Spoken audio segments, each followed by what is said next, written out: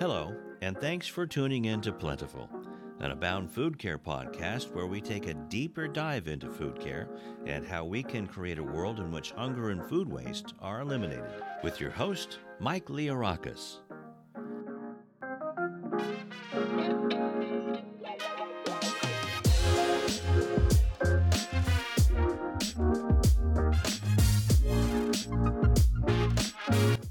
Hello, everybody. Welcome to our latest edition of Plentiful, the Abound Food Care Podcast.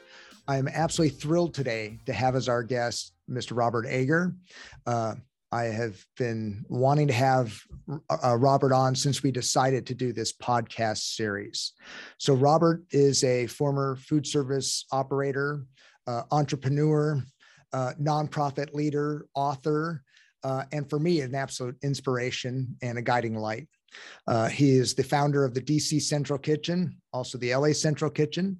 And Robert can correct me, but I think he is still an advisor for the mayor of Albuquerque, New Mexico. Is that correct, Robert?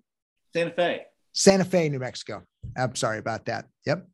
So, but most importantly, what I've always valued about Robert is he is exceedingly honest. It's a trait we value. And one of the things we're going to talk about today are his experiences in this realm of charitable feeding, food insecurity, how the nonprofit sector works, both pros and cons. So without any further ado, Robert, welcome. Right on, dude. It's an honor to be here. Thank you. Okay, I've got to tell you, when we started doing this 10 years ago, we thought we were blazing a trail. And then we found you and we realized that you've been doing this for 30 years and you had much of the same characteristics that we valued and employed, which was that honesty, the way that you conduct yourself, the ability to see things for what they are, identify strengths and weaknesses, even our own, just an eye on the bigger picture, the grander vision. And it was so comforting to us to know that you had already gone that route. And I always go back to the first time I met you. We were on a panel in Anaheim, and I can't remember what it was for, but I remember going, God, I didn't know this guy existed. He's phenomenal. So in those years since then, you have really helped us out in more ways than you will ever know. So I want to thank you and start with that. Well, right on, dude. I mean, again, it's, I feel it's a joyful obligation, to be open source and available to any and all who come, seeking knowledge.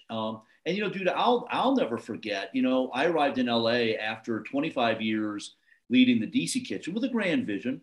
But, again, I'm always very, very kind of almost purposely very aware of what's going on in the larger movement when right next door, Dr. Eric Handler, who was, as I recall, the head of the Department of Health in Orange County, convened a gathering of people to talk about food waste. And I was like, wow, I got to be part of this. And I remember driving down and getting kind of lost in the labyrinth of government buildings down there, but ultimately finding, him and then you and then a whole bunch of people down in OC, really, again, both excited about what you were going to create, but also open enough to invite a guy like me in to offer you my thoughts. So again, right off the bat, I felt here are people who want to pioneer, but are also really open enough and willing to hear, other ideas and incorporate it and make them their own. So again, I think we have a mutual admiration society going. I appreciate it. Hey, can you do us a favor? Can you share with everybody how you got started with the DC Central Kitchen, what you were doing as an operator and what got you into that space? Well, you know what? It's so interesting because the original kind of impetus was in a volunteer experience on a rainy night in Washington, D.C., in which a reluctant volunteer and frankly, a little bit of a nervous volunteer. The first time I had gone out to feed the homeless, and like many people, I was understandably, but sadly burdened by prejudices and bigotries about stereotypes. Who's out there? They're crazy people. And obviously, like 99.9% of the people who go out and serve, you find yourself confronted by your own limited thinking and excited by the friendships and the conversations you have with people who just happen to be out on the street. Now, on this particular night, again, it was raining and I was up in a warm truck serving food that had been purchased from a very expensive grocery store in Washington, D.C. And I was aware, just because I was a nightclub manager, I knew because of inventory controls how much food we threw away. And, as you probably know, it's kind of baked into food service. I mean, even to this day, anytime you buy a burger, you're paying for the cost of the burger that didn't get sold in the back. Anyway, I just thought, wow, I work in an industry and I know thousands of friends who throw away food every night all over this city for lack of a health approved alternative. But the more important aspect was when I actually started having these conversations I alluded to, how many people look like they needed, that metaphorical hand up, not the hand out. And more importantly, I was up in the warm truck and they were out in the rain. And I thought that was a very, I just was really turned off by that dichotomy of experience. I'm warm and dry, they're wet and cold. And I've said this many times, but it was that experience that kind of gelled this idea that charity is too often about the redemption of the giver when it really should be focused on the liberation of the receiver. So I proposed, and I went around to every charity in Washington, D.C. that did food, just a young volunteer trying to help. And I was rebuffed every single time by charities that didn't want to change their way of doing business for something that, at least in my mind's eye, would allow them to feed more people better food for less money. And this idea of, what would it be like if we could not only collect all that food, but bring it back to a central kitchen where we could shorten the line by the way we served it by offering men and women a chance to come in out of the rain and be part of the solution and open a cooking school for the homeless. No one had done it, but I knew restaurants needed workers and were very notoriously open and forgiving of past sins as long as you showed up on time. But again, man, I'm sorry if this is long-winded, but no. It was the rejection of every group I went to by a volunteer just trying to help that led me to form the DC Kitchen because no one else would. And that was interesting enough, my handsome brother. We're recording this on the 18th of January, and on the 20th of January, 1989, with food donated from George Bush Sr.'s inauguration, we officially launched the DC Kitchen. Really? So we're that close to the anniversary. Congratulations. Yeah, kind of wild, isn't it?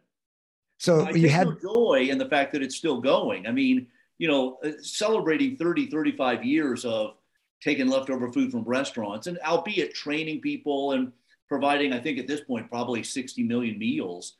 It's still, part of the gig. And let's go into that honesty you talked about. It's easy to get lost in that idea of I had created an incredibly efficient, wildly successful, emulated, honored organization. Yet in the back of my head, I had to look in the mirror every day and say, look, no matter how cool I make this, I'm still feeding Americans leftover food from restaurants. That's never, I can make it cool, but I can't make it right. There has to be a bigger prize that we're pursuing, not just the efficiency of scale. Yep. Yeah. Well, so I want to touch on that a little bit because there's how we define success in what we do. And your book is a great example of one that sees that we kept the bar pretty low in terms of how we define success. So I'm going to come back to that. But with that success you had in DC and you operated it for how many years, Robert? Well, I was there about 25 before. Okay. I think as a leader, it was my time to split and do something new. And I was called to continue exploring. Let's put it that way. What comes next? And you ended up in Los Angeles. So can you share with us what brought you out west? Interesting enough, my eyes are always open, and I'm always intensely curious and kind of intellectually exploring kind of what's around the curve. And there's a little bit of what I learned later was the term, it was called probability. For example, women outlive men, women outnumber men. Probability says there will be more older women than older men down the road. Now, similarly, I did a speech in the very early 2000s for Meals on Wheels, their national gathering. And it was frankly another gig. I was excited about it and I love speaking gigs, but it was another gig. Yet in a conversation with the CEO, Enid Borden, at the time, she said that there was a waiting list in half of American cities for Meals on Wheels. And that's, we can kind of roll it off the tongue, but that means literally an older person has to die for another older person to move up in that line. That's pretty hardcore. But I had been for a while kind of trying to draw attention in the broader food world, but particularly with the food bank friends, that supply donated free food, which represents lost profit. Every morsel of food that comes into a food bank represents something that was purchased, cooked, processed, and couldn't be sold. And so it's donated. Now that's lost profit, and there's an inevitability to a decreasing supply, even though we throw away an inordinate amount of food, nonetheless. So supply, and then when Ian had mentioned this, I thought, well, this is like 2002. The first baby boomer doesn't turn 60 until 2006. So there's 80 million people coming down the road who, unlike that earlier elder generation who were very debt adverse, hated debt, worked hard to pay off their mortgages, didn't like credit cards. This new generation, our generation, were burdened and plagued by debt. So I'm thinking, wow, supply, demand, what can we do to march out to meet that future rather than wait for it to happen?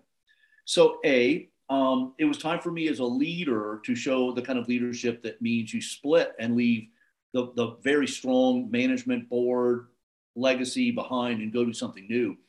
I went to Los Angeles because you have year-round growing and an almost endless supply of amazing fruits and vegetables that you can get for free and either free, which you can use to fuel a DC Central Kitchen social enterprise kind of charitable model that trains people for jobs and provides meals, but you could also potentially buy at a reduced price some of that fruits and vegetables and then resell it via a social enterprise contract food company. We had already pioneered in Washington with a school food contract. To this day, DC Kitchen does about 7,000 meals a day for DC public schools, locally sourced food, buying from farmers in Pennsylvania, Maryland, and Virginia.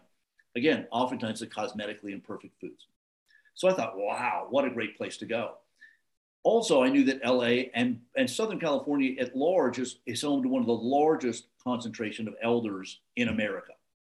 And this is where it gets a little bit more intellectually interesting, to feed this many elders, because every single morning, 10,000 people turn 72. This morning, tomorrow morning, the next morning. And to feed that many elders, we're going to have to race towards kind of a plant-forward menu. In other words, not vegetarian or vegan, but just smaller portions of meat. And this is just economics 101. I'm not trying to be a nutritional imperialist. I'm not trying to get into anybody's healthcare business. I'm just saying money 101, you can't afford it, so let's race. But what's fun about Southern California, man, is you have, the largest concentration of Armenians, South Koreans, Iranians. You have so many flavors to play with that you could actually have a really fun menu that is plant forward. So there was no better place, in my opinion, to launch kind of a global movement on how do we both feed, nourish, and empower a generation of elders, but also through volunteerism or even jobs, include them, not just kind of push them out to pasture, as has been, kind of our society's, sad tragedy. So anyway, that was the idea. And I'm sorry, I know it's a little long-winded, but just to make sure your listeners understand the model, half of it was a nonprofit that, again, would take donated food, train older men and women home from prison or younger men and women out of foster care for jobs, engage volunteers, and produce really healthy plant-forward meals for free to nonprofit partners with an emphasis on elders or intergenerational. The other side of the model, which was, was supposed to account for half our income, I wanted to get contracts with the city's Department of Aging to provide meals that would allow me to employ graduates, buy food, and then reinvest profit over into the nonprofit side. So it would be a beautiful machine, that again was half earned income, half donated. Right. Tragically, what I ran into, and we can get into it, is the obstinance and, quite frankly, in my opinion, the corruption of the Department of Aging in Los Angeles, in which they were so in bed with a big multinational caterer that they were actually running interference and really, frankly, trying hard to make it difficult for a social enterprise like LA Kitchen to get a fair hearing and a piece of that pie to build a program, no matter how innovative it was. Yeah, it's funny. We always use the analogy that many times working with the public sector is like hand feeding a lion at the zoo. It's great until the lion becomes a lion, and then it has a terrible end. I think it's more akin to that old thing about, carrying the snake across the river. It's like, why'd you bite me? I'm a snake. But dude, that being said, when you look at the evolution of social enterprise, and I'm a huge believer in social enterprise, city, county, state contracts are really good business for us. School food, senior meals, prison meals, summer food. These are things that we do. And more importantly, if I'm the mayor, and let's go up to 5 in California. If I'm the mayor of Fresno, Stockton, Bakersfield, brokest, and somebody says, hey, there's this new business model in which nonprofits that are going to hire people out of prison or off the street, so they won't be out there costing us money. They're going to pay a good wage. They're going to support local farmers. They're going to produce healthy meals, and profit never leaves town. It only gets reinvested back. If I'm a mayor, I'm like, dude, sign me up. I mean, why didn't anybody tell me about social enterprise before? Yeah, so exactly. That was a big part of the LA Kitchen experiment, was trying to show that a contract for senior meals, which, interesting enough, dude, most people don't even know cities do it. If you ask the average person, hey, did you know the city pays for senior meals? Most people don't know there's a senior meal contract. I was trying to say, look, here's a contract you all don't even know about. Look at all the things we can do with that little piece of money. Now, imagine if the broader city embraced social enterprise, and how many nonprofits, instead of just feeding the poor, might become dynamic partners to become employers of people. And we could actually, again, really significantly reduce the people who need charity and increase the number of people who are paying taxes and controlling their own future. Yeah. I remember one item you had that was brilliant was you would take those vegetables that were end of life, the residuals many times from food banks that couldn't be used for anything, and you were reducing it down to a super hyped up shot of vegetables that would sustain people on Skid Row another day. I mean, those were people that were close to perishing on the street. Yeah, man. We used to call those Jägermeisters of love. It was a silly little phrase, but dude, it was this idea of whether it's stuff that we had, chopped, diced, puree, juice, zested. I mean, we'd taken everything we could get out of it before we were going to compost it. That idea of like, we could make veggie stock, as any chef in your audience knows, but at the scale we were working, we didn't have freezer space enough for that much stock. And then it's like, well, let's reduce it down to a broth, a super fortified broth. And that way, along with the meal we're providing, which might fill somebody's belly for a couple of hours, but the idea of that super extra shot, and then, dude, we actually were working with USC's medical school. And again, dig this. Those students down there came to us, knocked on our door and said, can we do a culinary medicine partnership?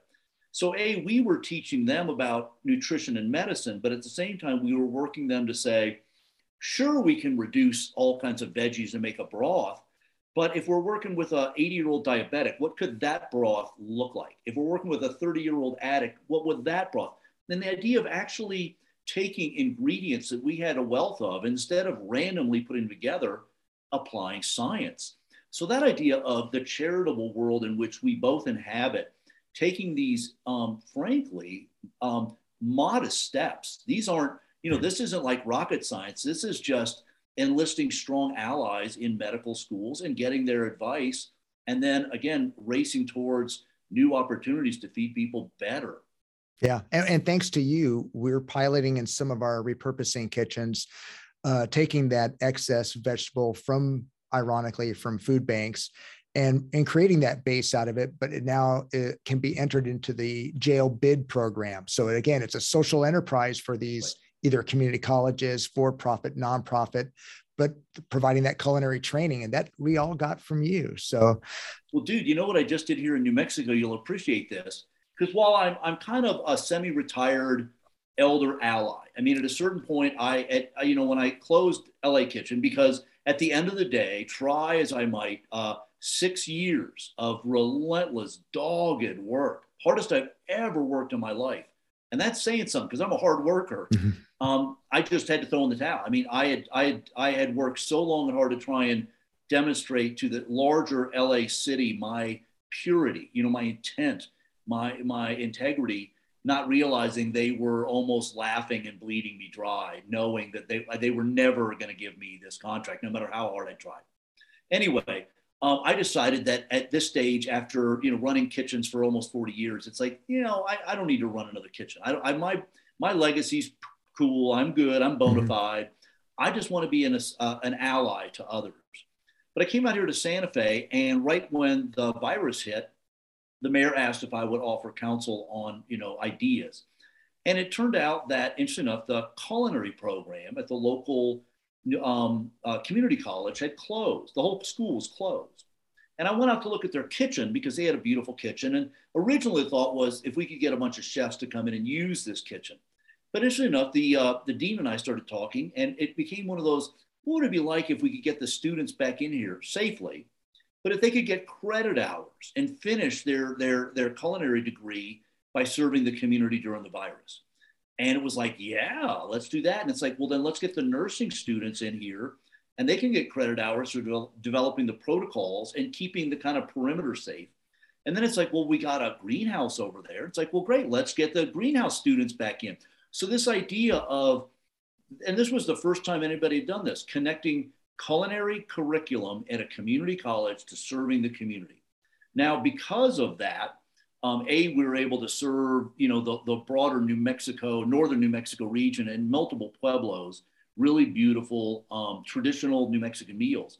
But it opened the door to a new avenue of working with my colleague, Jose Andreas, and World Central Kitchen, where I'm on the board there, of pioneering this idea of culinary curriculum. How can we take what has historically been kind of a European fine dining concept that is taught in virtually every culinary school, and adding almost a minor in nutritional activism.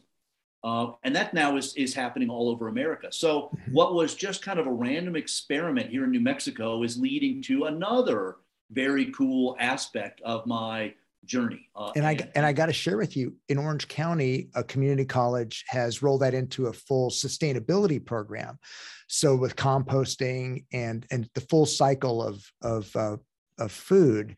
But it started with you, and it's growing. And of course, once the curriculum is established in one location, then all those community colleges can follow suit. And they're, in my estimation, the most effective repurposing kitchens, because you have. Dude. It's funny. You may know years ago, I launched a thing called campus kitchens, and there were 80 of them. But to me, it was community colleges. It was, to me, they're the ones. Yet funders, let's go back to the maddening nature of corporate partnerships. And I've had great partners, but historically, and it isn't right, wrong, good or bad, but the model is, how can we, the donor, get the most for the least? In other words, I'm going to give you need 100, I'll give you 50, but I want you to do it so I look really good, and I kept saying, I want campus kitchens to really expand into rural communities. And this idea, if we could work with a land grant, and I don't want to get too far down this, but I'm the king of what's already there. I love existing resources. And land grant universities, state colleges, which are oftentimes where the ag school is, and cooperative extension and all these kind of cool existing ingredients. That idea of, if you could get a campus kitchen at a big school like UK and Kentucky and Lexington, but then have 4 or 5 small community colleges in rural Kentucky working with students. Imagine the network you could create, particularly in a place like Kentucky, where they actually have branded their produce, Kentucky Proud. Many states now have a branding thing so that they really emphasize the purchase of their food. So that idea of saying, wow, you've got Kentucky Proud, you've got the ag school, you've got all these community colleges, you got a ton of students who really want to do something powerful, not just kind of, feed the poor. Let's shake it up and let's make that super broth, we were talking about earlier, but make it more of a social impact broth. Well, I got to tell you, I remember giving a presentation in this for the city of LA, and you were in the room, and there were a bunch of people from the public sector primarily, And when we talked about this network of repurposing kitchens, and I was looking at you and I'm like, he's going to hate me. And I saw you in the back of the room, give me the thumbs up. And to me, that was one of the best moments. And we followed up afterwards. And that's when I heard about campus kitchens. I'm like, again, that reassurance of knowing this isn't something we're blazing a trail in. You've already done this. This is, you were the first guy through. So in our business, talk about that for a second, dude, because one of the things I encountered in many of the cities I went to years ago, man, I went to this one city to help a campus kitchen open up. And the head of a local food organization confronted me and literally looked me in the face and said, "You're trying to steal our hungry people." And to me, it was like, it was like literally shocking. Yet that culture exists tragically amongst our sector. And I wanted to be that overt thumbs up dude, because I don't know how many times I had fellow nonprofit, hunger people work really hard to shut me down because they were threatened. No, he'll take our money, he'll take our food. And it's like, it's not your food. We're stewards. That's our whole concept. It's who's using it the best. I don't care that you're feeding the poor and it's your food. If I can feed more people than you, more efficiently than you, again, I'm a big believer in meritocracy. But I am a mad believer in open source and that idea of let it all bloom. Don't try and hold somebody back because it ruffles your feathers. In fact, frankly, dude, everybody needs their feathers ruffled to keep them honest. So that's exactly I love right. competition. Makes me well, stronger. And then trying to get nonprofits is one of our biggest challenges. Is getting nonprofits to understand that collaborating gets them further.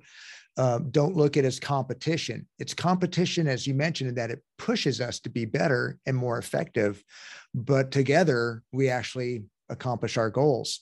And that brings me to the other question, which was, if we are trying to elevate the bar beyond just how many pounds are distributed or how many pounds are recovered or how many people are we serving, to how many people can we improve their lives or their standing or their ability to get out of poverty? That's really what our measure of success should be. I see that we're making some headway, but you, since you've been in this for 30 years, what are you seeing?